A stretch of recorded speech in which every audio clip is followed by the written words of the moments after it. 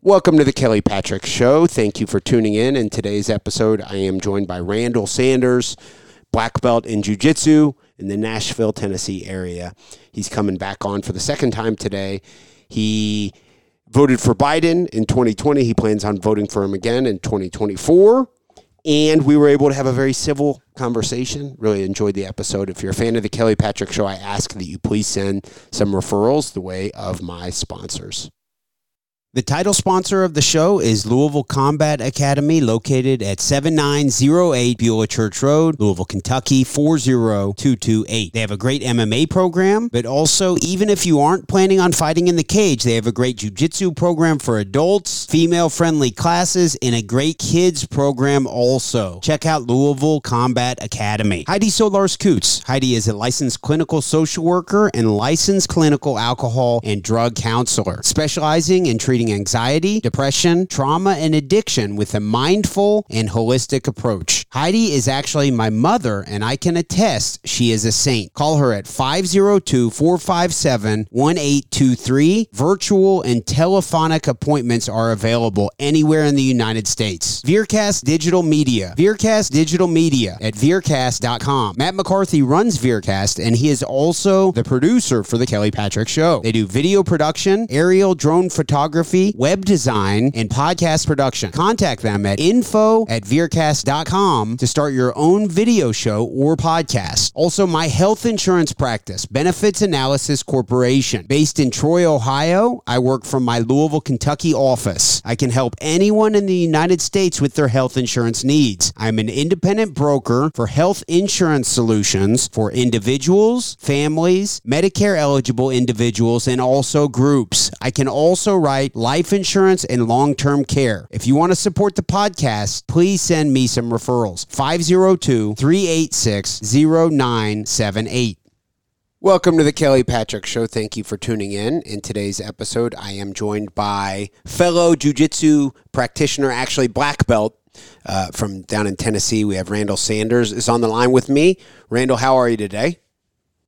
Doing pretty good. Thanks for having me back. Yeah, I appreciate for round two. Yeah, certainly appreciate you coming back on the show. As a reminder, or I don't even know if I introed it properly last time you were on, as a testimony to me at least wanting to be, trying to be, may not always seem that way, but I do want to be promoting like open dialogue with people who have similar views to me, but also people who their opinions are different than mine politically. Randall and I have not met each other in person. We connected through Facebook, and you have found, I guess, because I do make some wild posts. I make some wild political posts, piss off the left, piss off the right. I do piss off the right too, right, Randall? Yeah, no, that's correct. Okay. But I, of course, am a former Republican, always voted Republican. Now I'm more of a libertarian anarchist. I will not be voting for Trump or Biden in 2024, but Randall has participated in the conversations on many of the threads that I have made, and I have really appreciated, and we've messaged a little bit, I've appreciated you engaging with me on the topics, and of course, here we are. On the last episode, you made a little bit of a case for why, and correct me if I'm wrong, but you made a little bit of a case for why you are going to vote for President Biden for the 2024 election. Yes. And on today's episode, you are going to elaborate a little bit about what some of your thoughts and ideas. One thing I did notice from last episode, you were not as much of like a gun grabber type. Oh, yeah. So you're coming at it from the left, but you're not quite as big on the gun control. Am I exaggerating? Probably not. I mean, because there's a lot of, I think sometimes like the gun control stuff, like somebody hears that and they think, Beto's standing up there, we're going to come take all your AR-15s and stuff. It's like, even if I thought that was a good idea, just realistically, that ain't happening. Okay. That's what RFK said. That was RFK's official stance. Did you follow the candidacy of RFK Jr. much? A little bit of it. I haven't recently. Like once he went third party, I respect it. Like you obviously have the right to do it. whoever people vote for. Vote shaming is stupid, I think. No one's entitled to your vote. So whoever you want to vote for is who you want to vote for. They're running, or even if they're not running, you want to write them in. Part of it. Sure. But I was like, he doesn't have much of a path. And then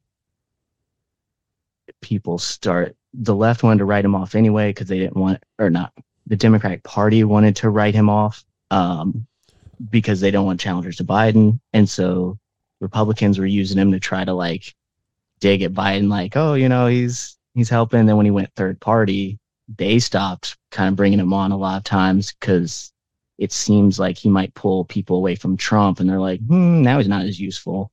So he's kind of died down, I think, with how much attention he's gotten. So I haven't followed as much the last probably 2-3 months. I haven't either. Of course, from a libertarian stance, from my stance, he caught my eye early and often. I enjoyed reading his book about Fauci.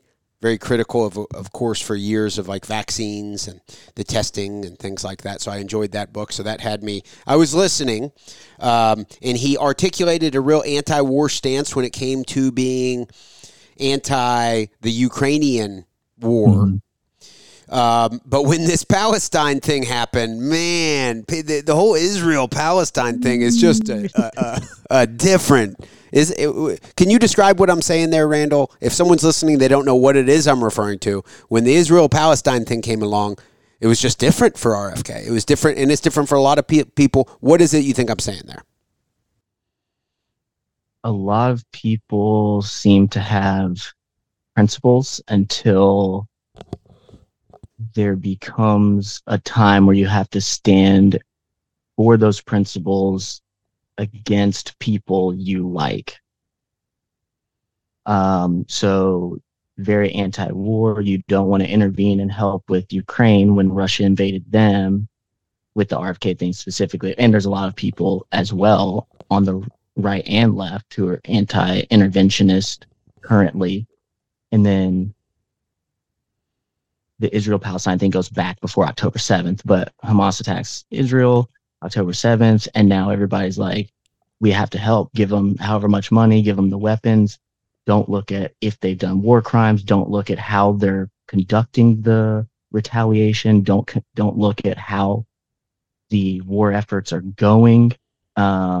Just give them all this money, go to war. We'll help the trade routes in the Red Sea, I think, whatever, the trading channel where the Houthis are trying to intervene as their protest to the war. And so it's like people are flipping on that. They're like super pro-war now because it's Israel.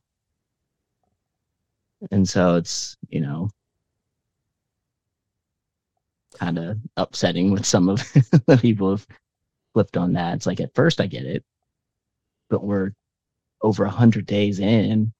It's like, okay, now we should examine, is what we're doing effective, or I guess, is what Israel's doing effective?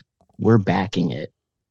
So effectively, are we being effective as well with helping an ally achieve a goal or objective? I don't think so.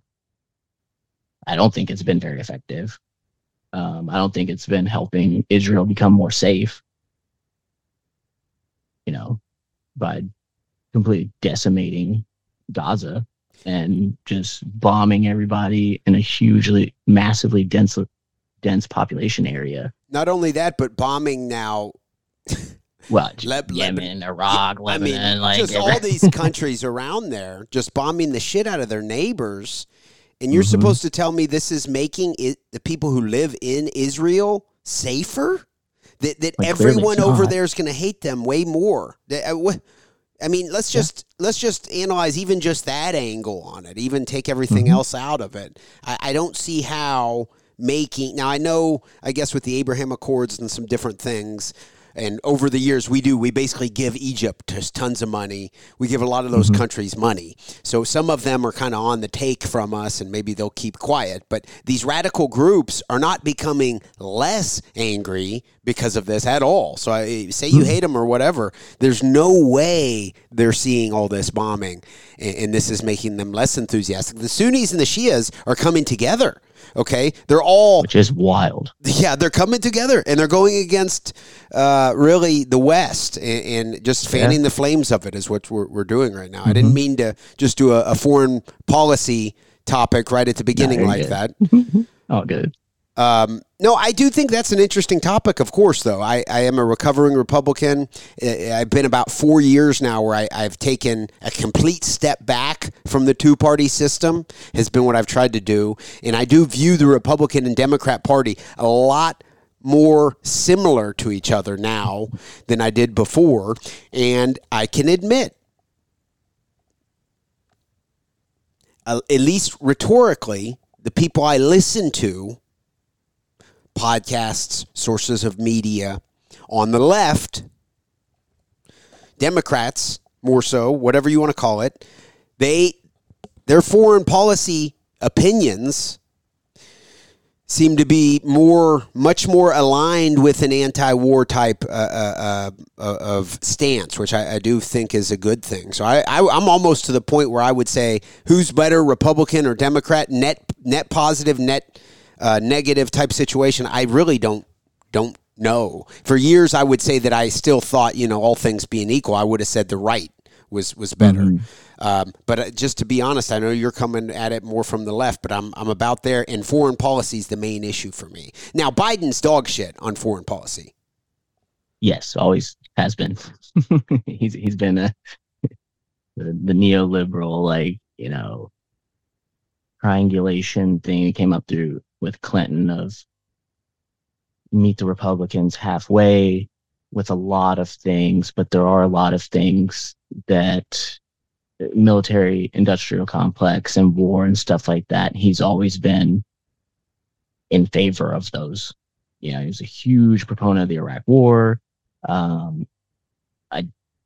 don't remember fully going back into the 90s and stuff and 80s when he was kind of cutting his teeth as a newer member of Congress, but I'm pretty sure he's never voted against an increase in military spending. He's never voted against any war. He's never really outspoken against, well, he did tweet which is funny. This happened recently. So he tweeted against Trump when Trump a lot of people call it an assassination of General Soleimani, one of the generals for Iran, when he went to Iraq to talk to them. Again, Soleimani, huge anti-ISIS person. ISIS's philosophy is completely different from the Iranians' theocracy ideology.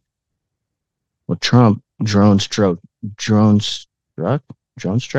Whatever the verb for that one. Use a drone to kill Soleimani in Iraq. And Biden was like, you can't go around Congress and do that and just bomb countries as, act of war. Well, now that Biden went around Congress, did not get approval, bombed Yemen, bombed some places in Iraq, bombed some Iranian stuff, like all the Houthi attacks they've done. They're now like, well, it's not a war. Huh? We're using drones to bomb some people who then bombed our people. How is that not a war?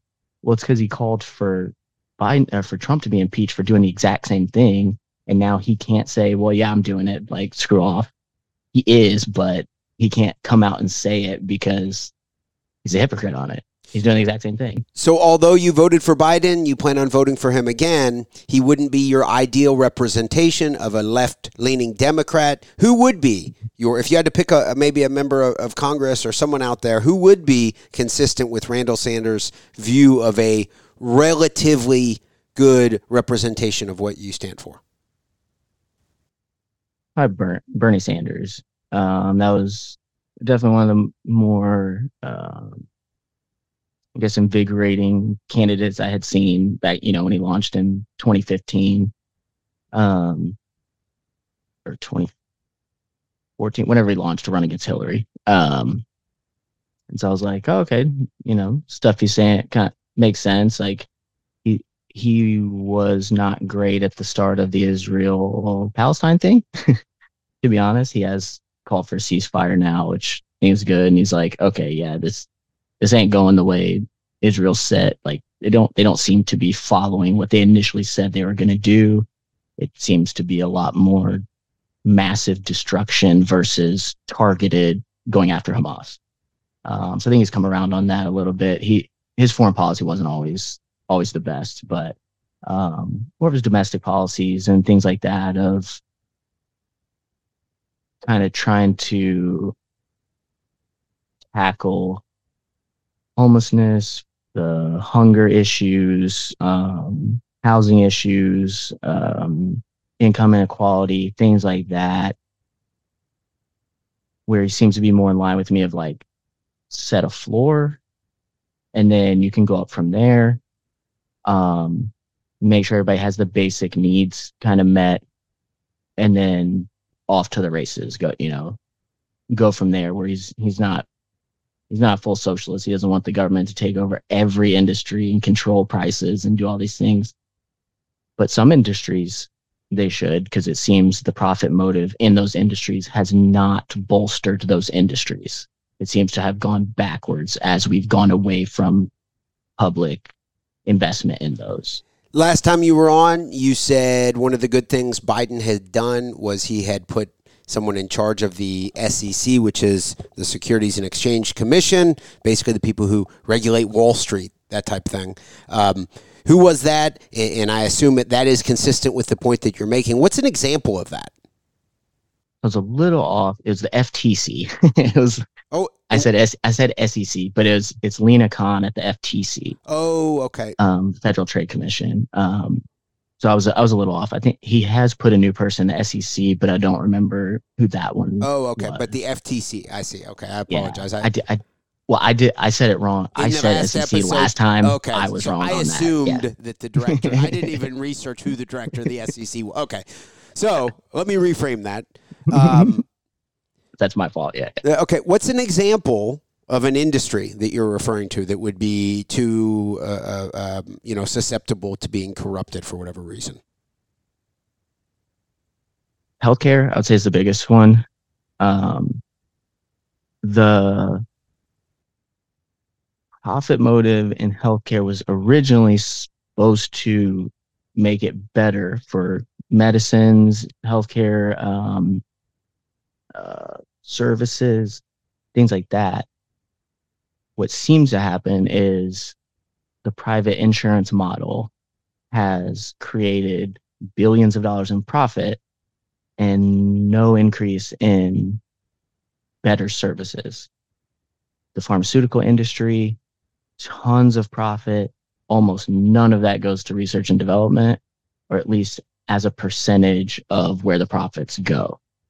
It's all stock buybacks, executive bonuses, things like that. And are drugs actually any better now? No, they usually just change one little thing in the drug, and now you get another patent for 20 years. It's the same drug, but now you can't get a generic because they changed one tiny little thing, and it does the exact same thing, but you get to extend the patent. And so the profit motive seems to have decreased the expansion of good pharmaceutical drugs. And then the services, a lot of these hospitals, the nurses are overwhelmed, the doctors are overwhelmed, the facilities get run down because they have to make a profit. Well, if you invest in the building for upgrades, your profit goes down because you have spent money. If you pay doctors more, or you hire more doctors, hire more nurses, hire more staff, your profit goes down because you're spending more money. The argument is if you invest, you could make more because it becomes better over time. But a lot of corporations now only look at quarter to quarter profits. They don't care that in 5 years they may have screwed everything up. They just made, $2 billion a year for 5 years. Like, we made $10 billion. If the company goes under, oh well, I'll just be a CEO somewhere else. They don't really care. And so there's not as much long-term the corporations aren't looking as much long term as they used to, it seems. And so I think with healthcare specifically, the way we've tried it has not seemed to work. And it's difficult to change that whole industry by keeping it private and say you have to. You would say it's private right now? Yeah.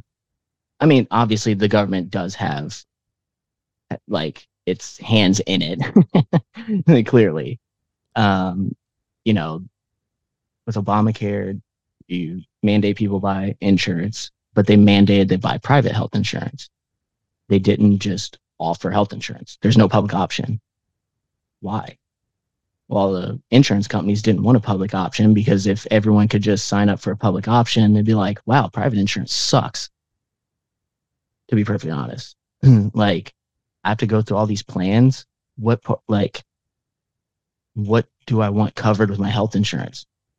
My health, my whole body.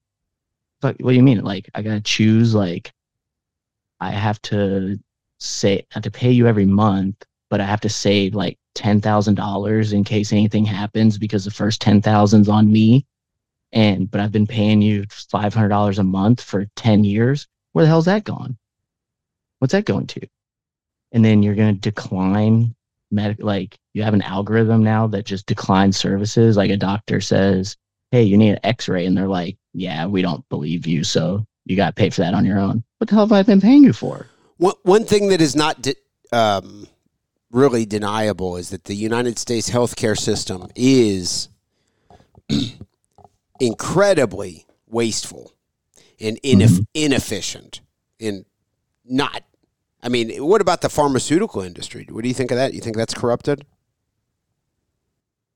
I mean, yes and no. So I think like the scientists that actually work on the drugs and all that stuff, I think they do legitimately want to come up with good products, good ideas, things to help people. But the business aspect of it is make money. From what I've read, there's very few actual drugs and like breakthroughs that have come out of the private market that did not either start at a university or some type of like, well, I guess most of them come out of universities, and most of those universities programs are funded with taxpayer dollars. And then the private companies buy those patents or go after those doctors who have already kind of basically come up with it, employ them. And it's like, well, you didn't do any of the research. You didn't front this. Taxpayers did. And now you get to resell it back to us at insane profit margins. It's ridiculous. So it's like, I think the doctors do, or the researchers do want to do good and come up with good, pharmaceutical drugs and, cures and all these things.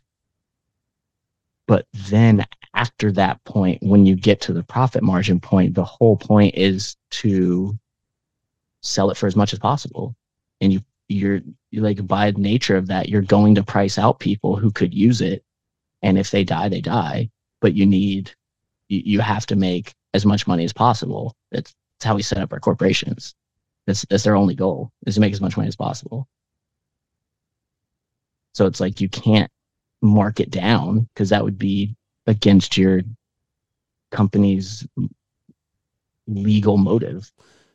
This may seem like a question that's out of left field. To bring it back to foreign policy, we have almost 800 military bases across the world. In my opinion, I know this sounds extreme. We should have far fewer, maybe even zero type thing. I don't know. What do you think of that statement? Just as a quick question. I agree. You agree with me on that? Okay. So we should probably have a few with allies and like strategic place. I mean, the globe's big. Like it'd be hard to launch, a full military thing from here and protect an ally halfway across the world. But like, I don't know, 4, 5, like it shouldn't be 800. Like, so based on what I've heard you say and what I've heard you say in the past, I'm guessing, and correct me if I'm wrong, that a strategy going forward in your mind would be dramatically cut the spending for the wars. The war machine really cut a lot of that shit out. Take some of the money that we're wasting on that bullshit that only gets certain people rich.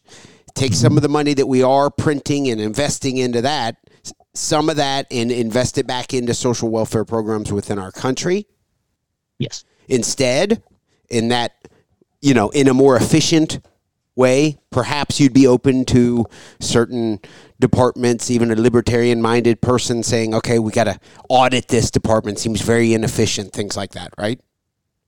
Oh, for sure, yeah. You admit there's probably tons of wasteful aspects to the government existing? I mean, yeah, it depends on how you define wasteful, I guess. Like Vivek Ramaswamy or Javier Milei, they're talking, they're doing crazy shit like just cutting, 50% of the government. Yeah, because I started paying attention to a few more of the stories about him because I had an idea of who he was. I knew that he won and whatnot.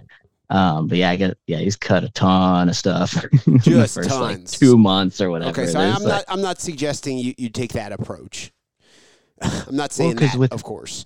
Because with wasteful, it depends what the argument for like government spending is.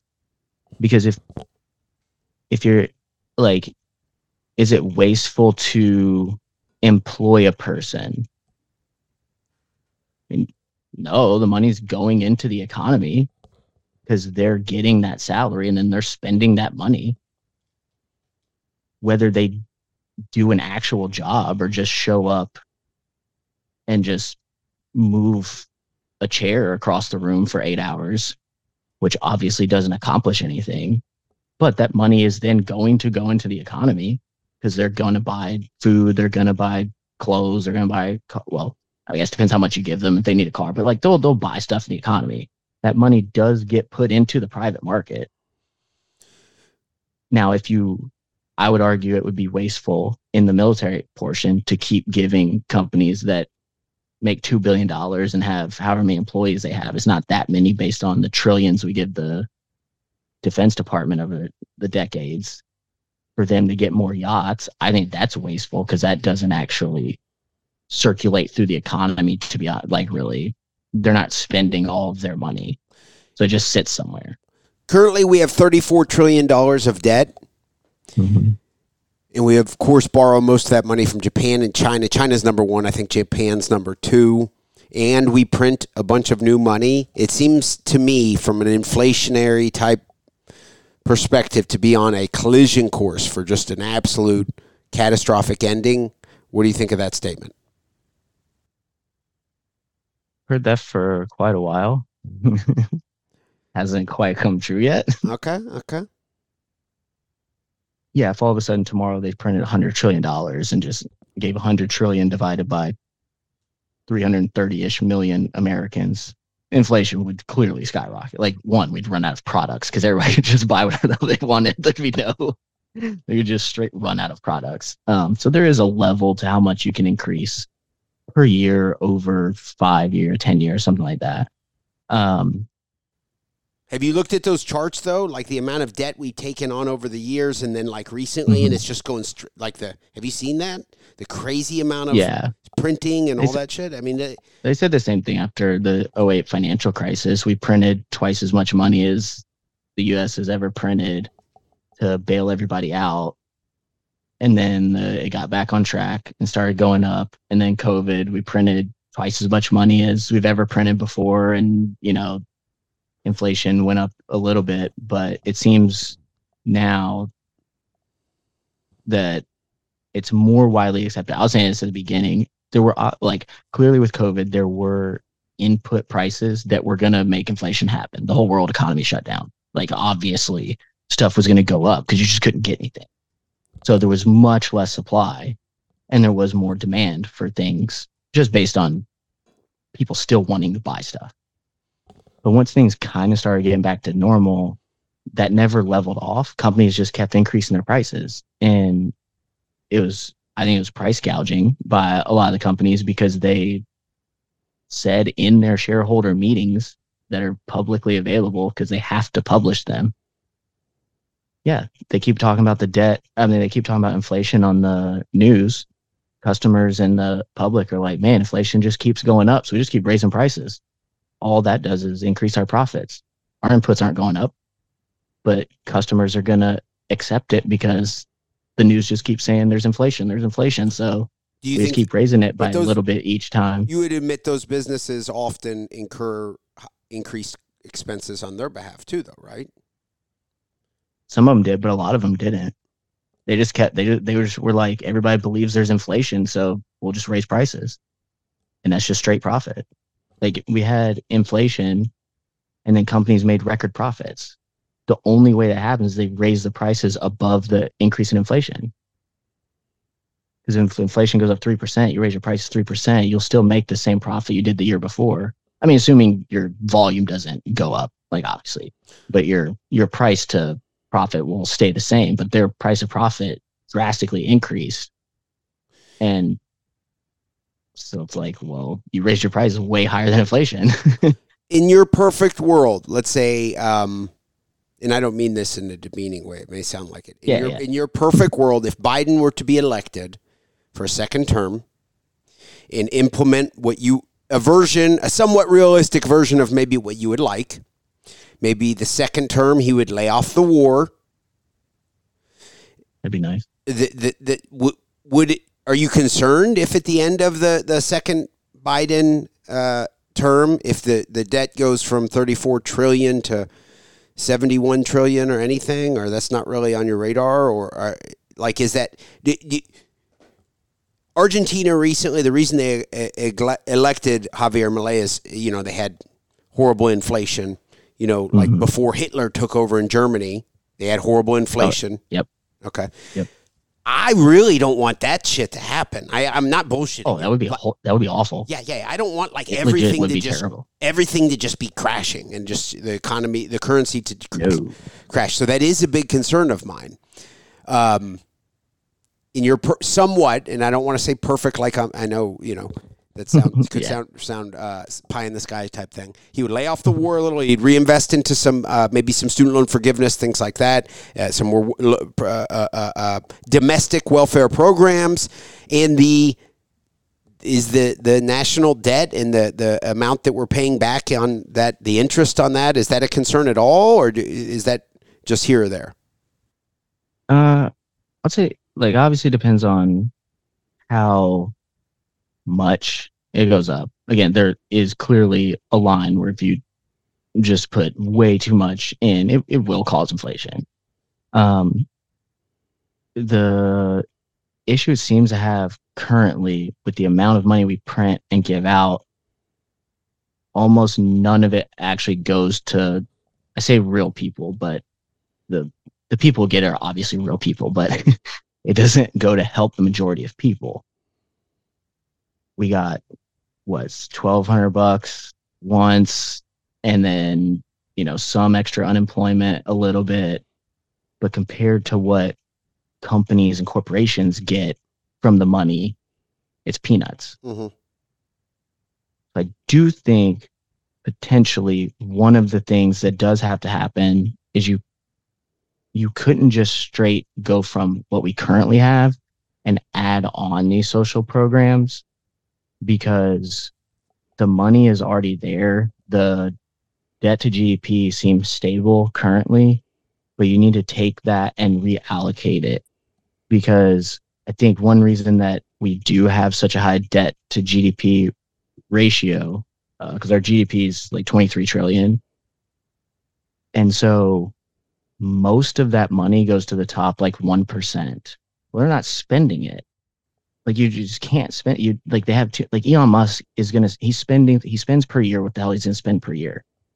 How much more money he makes is completely irrelevant. None of it's going to go in the economy as far as like actually spending it on goods and services. He's going to invest in some other things and whatnot. But like the top people, you can only spend so much per year. Giving them more money doesn't realistically circulate through the economy. Like, if you give somebody that makes $30,000 a year $20,000, they're going to spend at least $20,000. At a certain income level, they generally spend like 110% of what you give them, because they're so poor they have to pay back debts and buy more stuff. So they actually spend more money than you give them, which helps grow the economy. But if So you give that's somebody that has already has $200 million in the bank, they're not going to spend $20,000 if you just hand them a check. They don't need to. So if you took another, like, even just 2 trillion and gave it to the mass population, you could see a rise in inflation, because that would be higher than if you took 2 trillion from the richest and gave it to the poor, because that money is already in circulation, but they are now going to spend it. So some things could go up because a lot more people are buying those products. And you're like, oh crap, these are valuable. Let me raise my prices a little bit. So there would be some inflation. So your real perfect scenario would involve a more substantial taxation of billionaires. Mm-hmm. And mostly because currently our system gives people that have extreme levels of wealth way more power in the government, because we allow money in politics. If you remove money in politics, I think income inequality would not be quite as big of an issue. From my anarchist perspective, I'll ask, has anyone ever removed money from politics? Ever? That you know of? And lived? I don't know, probably not. I mean, just historically, has there been any case, right? Because I shared a meme the other day. I think it was Robin Williams. I don't even know if it was a real Robin Williams quote. I have no idea, but I shared it anyways. Yeah. Robin Williams said, supposedly, politicians should wear like NASCAR type jackets with what companies, Lockheed, Raytheon, or whatever their sponsors are, so that everyone can see who their top donors are. So it's, I mean, that right there. If I don't know historically if corruption, there's some different angles to government throughout humanity. What role did the religion play in government's a good one. Yeah. But I mean, money, the corruption of government is why philosophically I call myself an anarchist. And it makes sense. Like there hasn't been a whole lengthy experiments of democratic-ish type governments. They were all, from hunter-gatherers to kings to monarchs, even feudalism, that like nobody had, theocracies, all stuff. Nobody had a say over what happened. So it's like, we're still working on this crap, it's nowhere near perfect. When you and I spoke on the phone after our last episode, Randall, we discussed that you were going to elaborate on some of the points that you had previously made and some of the specifics. One of the topics I asked you about is inheritance. In your somewhat ideal type situation, how do you think inheritance? If I'm worth $10 million and I die, how should that be taxed? I'm open to relatively high thresholds of what you can pass on to your relatives, because I mean, your family, obviously you have family to generally carry on your life, and a lot of people commit themselves to making money and doing all these things so that their kids and family have a good life after they're gone, and set them up and do all these things. So I completely get that. I wouldn't tax inheritance at 100%. But whatever line you set up, 2 million, 5 million, 10 million, was now 11, 12 million per person or something like that, like 20-ish million per couple. Great, we'll go with that. Everything under that, tax-free. You can give that, a mixture of property, investments, cash, diamonds, silver, whatever the hell you want to pass on. Everything above that, to be honest, I would probably tax it 100%, because it's new. So it's already new income to whoever you pass it to. They didn't work for it. They just happen to be born into a family that happens to have a crap ton of money or make a crap ton of money over their course of their life. You're already going to get a free, well, one, you grew up with that family. So you benefited from all the things that come with that. Then when they die, you're going to get a full 10 million or 20 million if they're married at that point. And then everything else goes back to help the rest of the country. And part of it, I think part of it that I view the like taxes as more removing money from the money supply to help inflation. So like once we went to a fiat currency, taxes don't like, we don't tax and then spend. We spend and then taxes happen later. So like the taxes that used to happen when we didn't have a fiat currency, it was actually gold standards and all that stuff, was like the government like didn't print money. It was like, hey, the US has this much gold. Here's some paper so you don't have to carry around a crap ton of gold. And that's backed by gold. So you did legitimately have to like get that back to then spend it because we couldn't just make more gold. But now there's no gold standard. So you like we just print the money. And so all we're basically hoping to do is we don't print ourselves into hyperinflation. The way you do that is remove money from the money supply, which is done with taxes. So like it switched, and the way that our money supply and taxes work now is not the same as it did in 1846. So with taxes, a lot of that view is like you get the 10 million, we're going to take the rest of it out of the supply, which frees up more money to go to more or less advantaged people that had maybe not quite as much luck in their life or where they were born or what family they were born into, stuff like that. So it is redistributive for sure. There's no question. Okay. What issues or topics politically that we haven't covered do you think it is a, because your role here is you're wearing the hat of my token Democrat friend. Is that what have we not touched on that would almost, and I don't know if you're dispelling maybe any of the, if you're trying to dispel maybe any negative opinions people have of Democrats, but what is something that thus far you have advocated for I guess maybe you could say more of, in some ways, maybe a Scandinavian style of healthcare. I mean, yeah. In some ways. Mm-hmm. Okay. Now, obviously, there's other parts to the government that go on other than the welfare programs. But controlling, trying to be aware of avoiding hyperinflation, being, on top of that, avoiding entangling alliances with other countries and war overseas, things like that. Sounds like something you're a fan of. What about abortion? Should be legal everywhere? Mm-hmm. Legal? I think so, yeah. Okay. I pray you don't think the gays should be able to marry each other. I mean, I personally wouldn't marry a gay person because I'm not gay. But. No, I'm kidding. Okay. So, of course, Clearly, the Libertarian Party, they say often that they're proud that ever since they started in, I think, 1971, the Libertarian Party has supported gay marriage.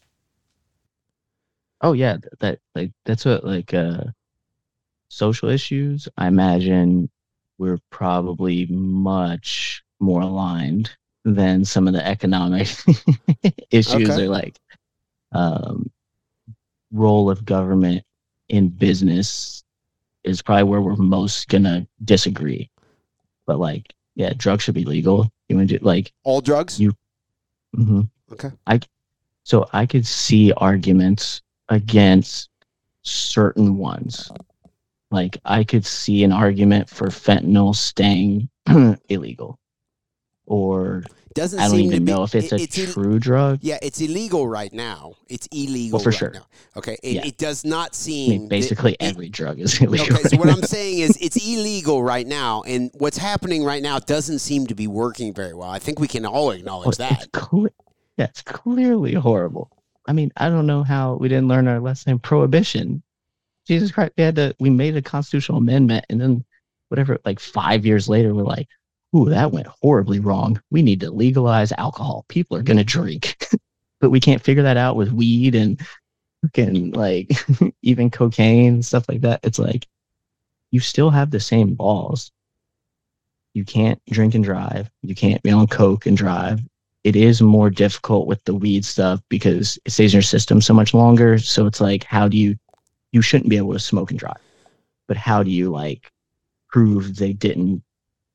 So, like if you smoke right now and you got pulled over tomorrow, you would test positive for THC in your system. So that one is more difficult, but you shouldn't be able to do that. Like you can't operate machinery on drugs. Like you just have all those things stay illegal. You shouldn't be able to shoot up in the streets.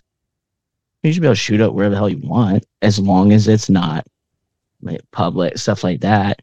You still can't assault people. You still like, so people that do drugs and do those things, it's like the thing they did was the problem, not the drug. Like, so I could see an argument for certain things. I don't know if it's a true drug. There were reports a while ago of like crocodile or something like that, some outrageous new drug, something like that just has just no benefits other than just like, I don't want to feel anything and I don't care if I die. It's like, I could see an argument for that being illegal. But I think if you legalize, tax, and regulate the drug industry, you could potentially come up with some type of amphetamines or uppers that give you the same type of high with less downsides, because you have people, again, that do have a profit motive in this. I wouldn't take the profit motive out of this one because it would be consumer products. Well, to make more money, you're going to want a good high and less downsides.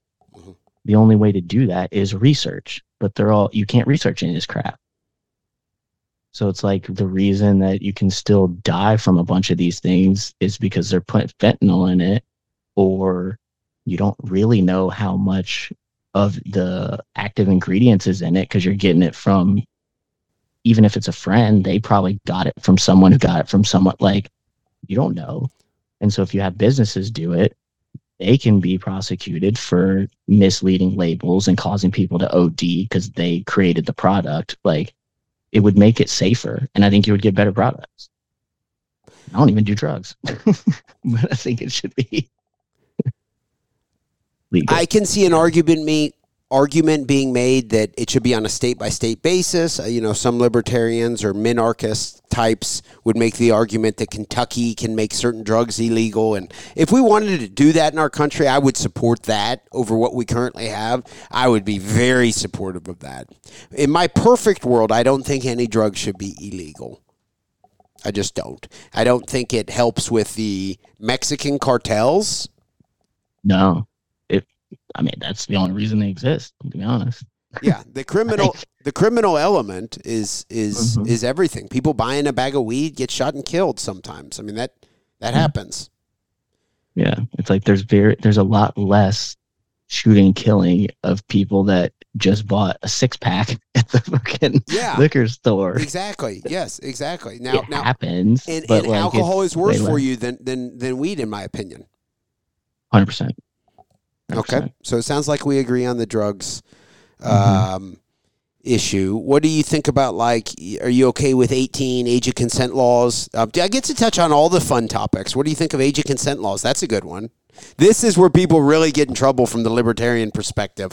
I've heard people be like, it's up to the family. Like, whoa, what the hell? What? This is a very, very, very fucking touchy subject politically if you're anti-government or for anyone. But what are your thoughts on age of consent laws?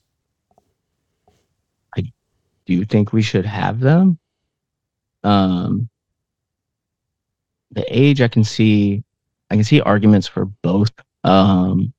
Keeping it 18, some people have said drop it to 16. Some people say increase to 21, and some people say increase to 25.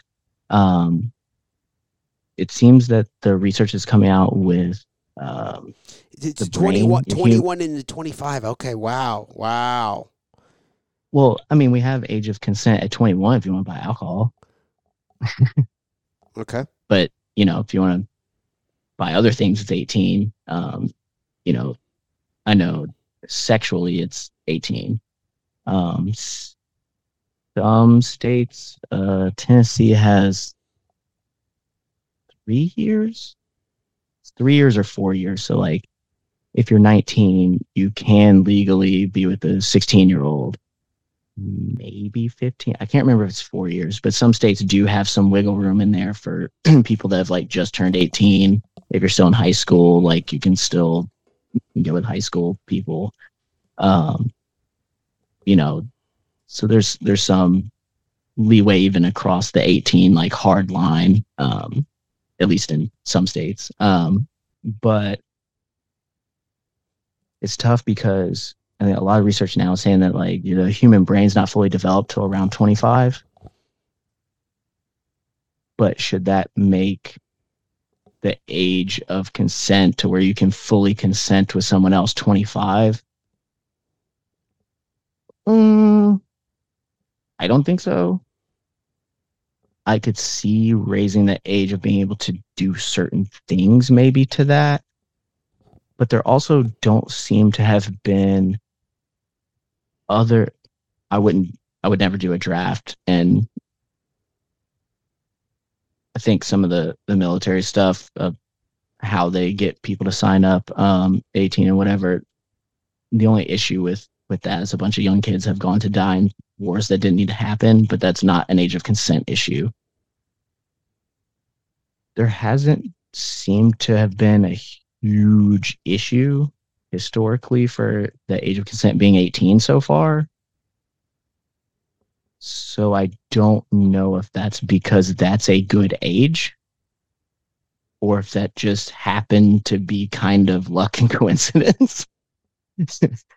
I'm not 100% sure. For a lot of things, I'm open to like, man, if you get enough people that say, drop it to 16, I don't know, try it and see what happens. We can always change it back. What do you think of the southern border and what would be described by people on the right now as, and maybe even plenty on the left too, our southern border crisis? Stupid. What do you mean by that? So I don't think there's an invasion. I think there definitely has been an increase in people crossing the border. The data backs that up.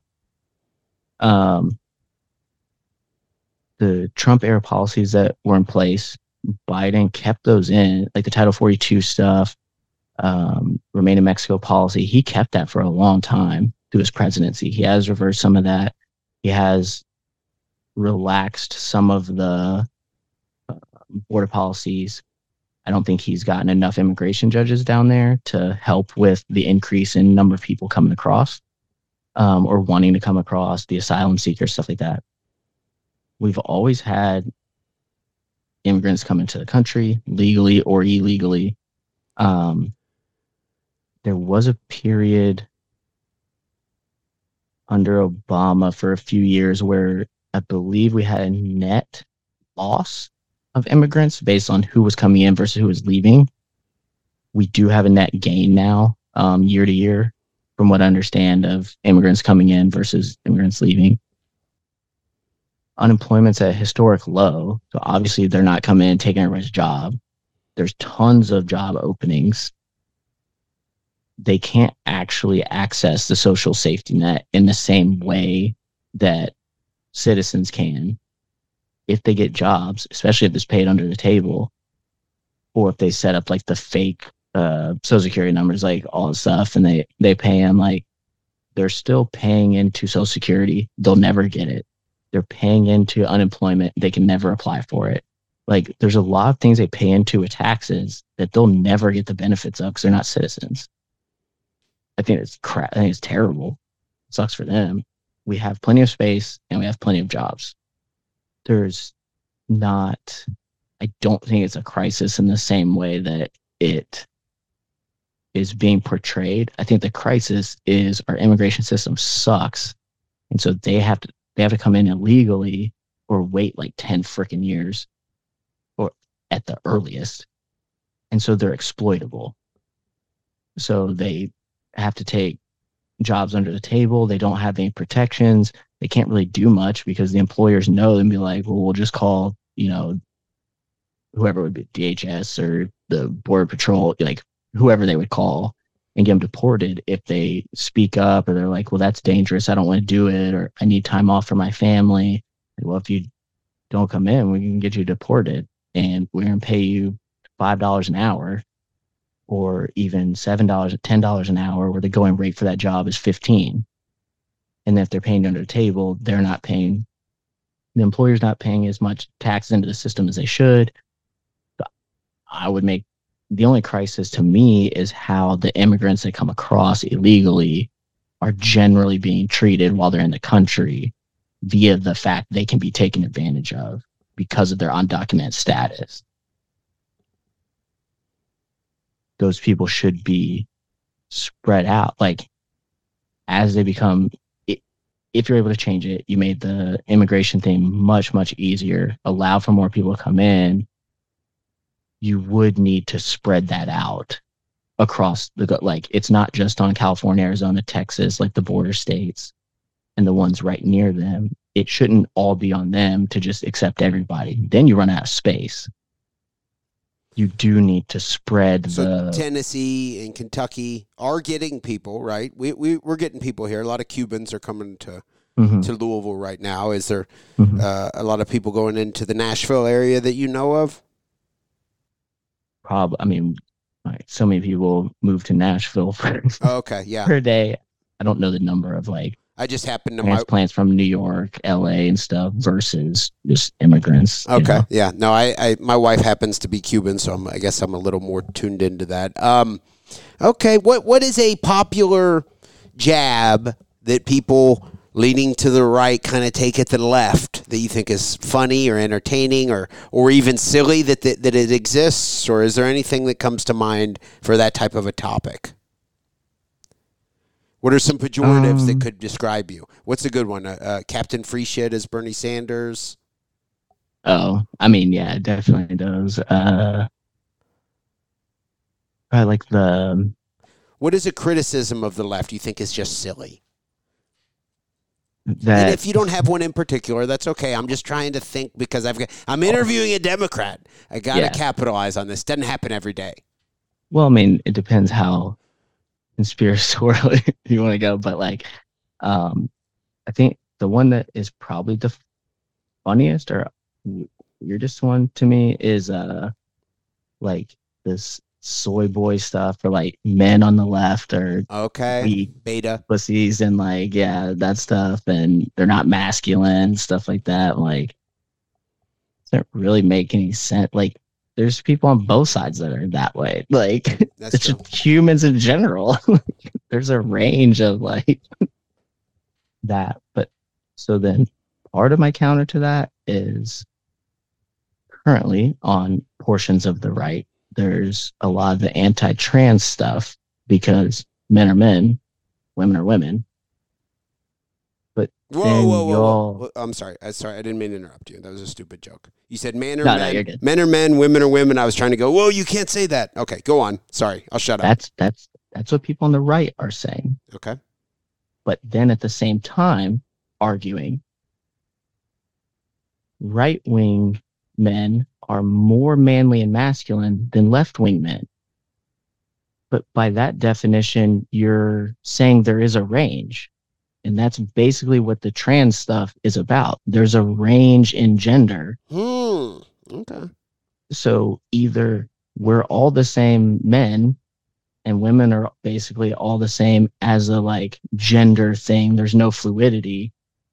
But then you can't have alphas and betas and a range of masculinity, because if you go farther down masculinity, it would turn into femininity, which would be a woman trait. So how do you have both? Those don't actually coincide. To me, that's how I view it. Randall, how much do you weigh? Uh, Usually between 160, 165 pounds. I weigh 174, I think. I'm a purple belt who does not compete. You're a black belt who does compete. I lean to the right. You lean to the Trying to left. take a break this year. So. Okay. I lean to the right. You lean to the left. Does that mean I would automatically beat you in jiu-jitsu? Is that what that means? Because the men who lean to the clearly. Right, clearly that's the math that works, right?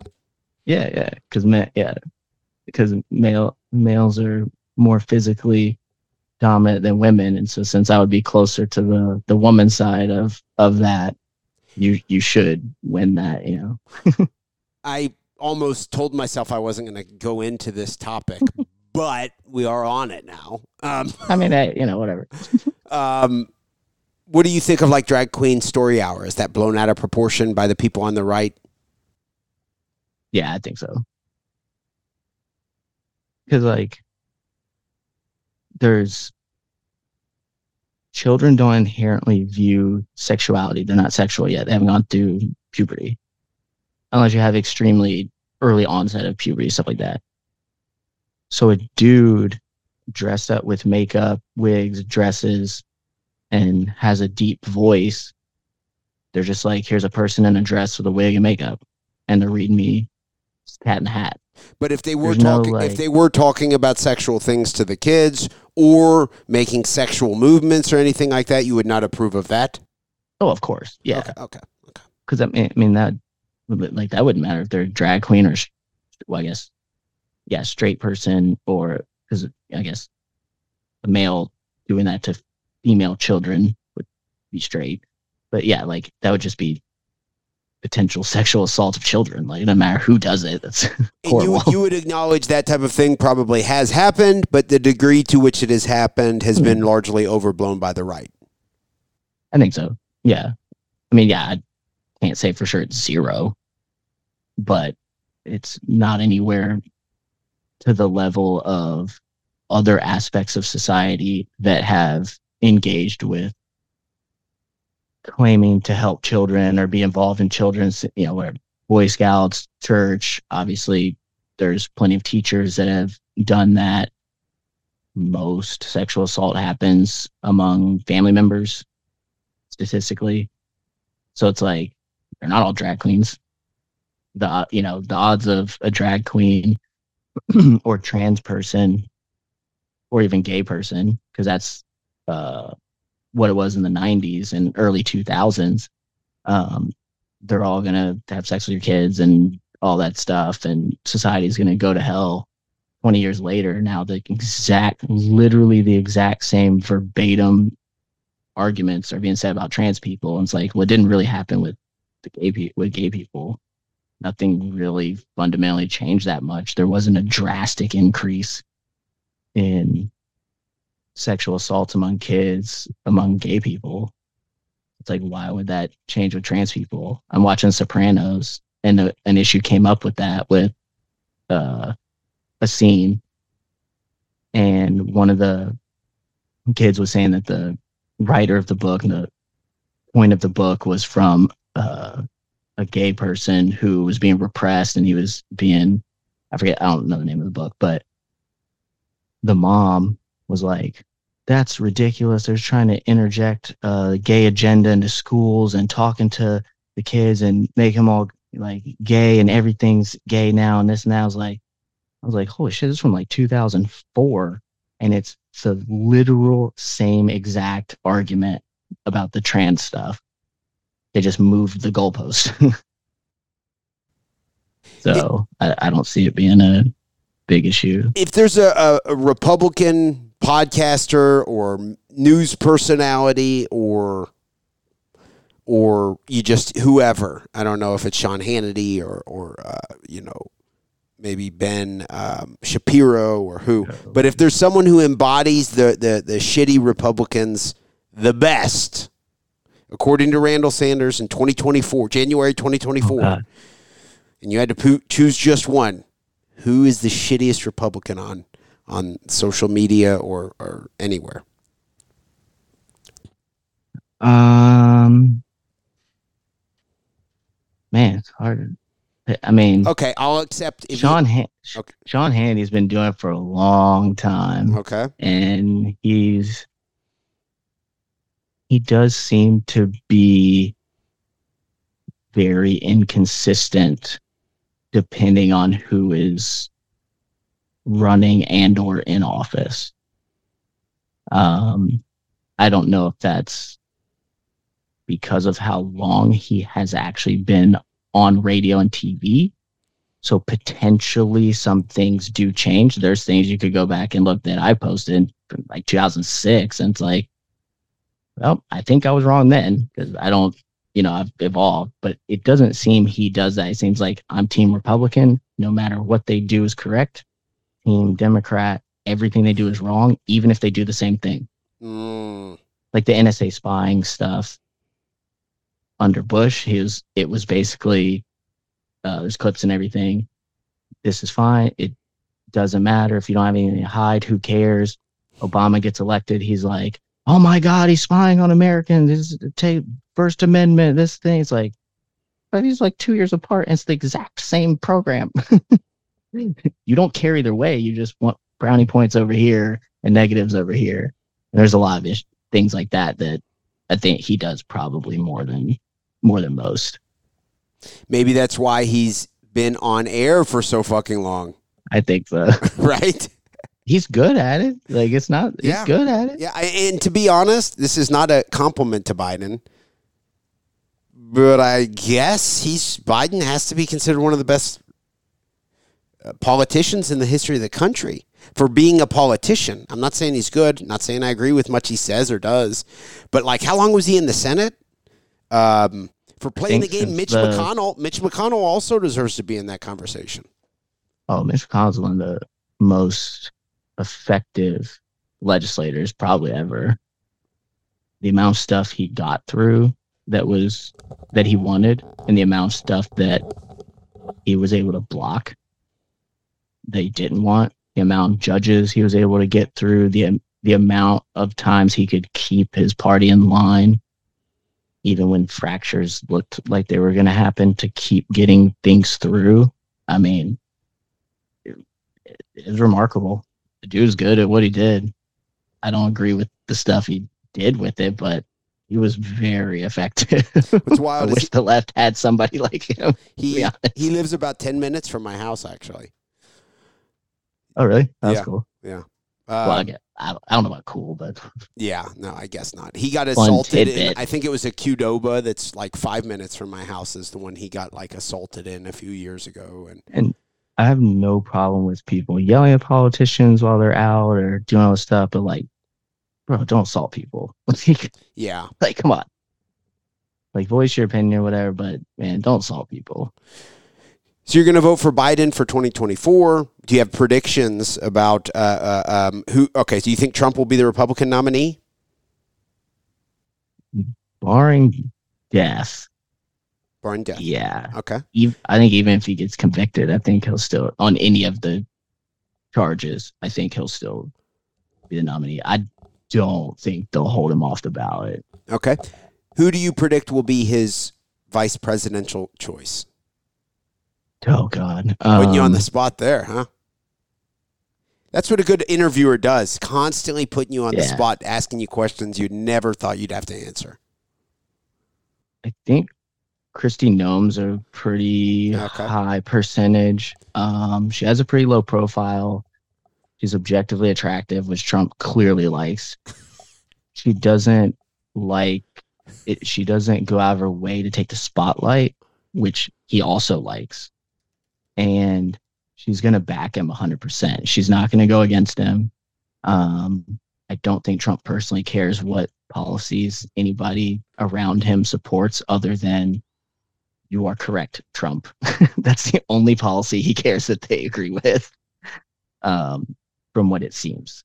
And I think she's fairly popular.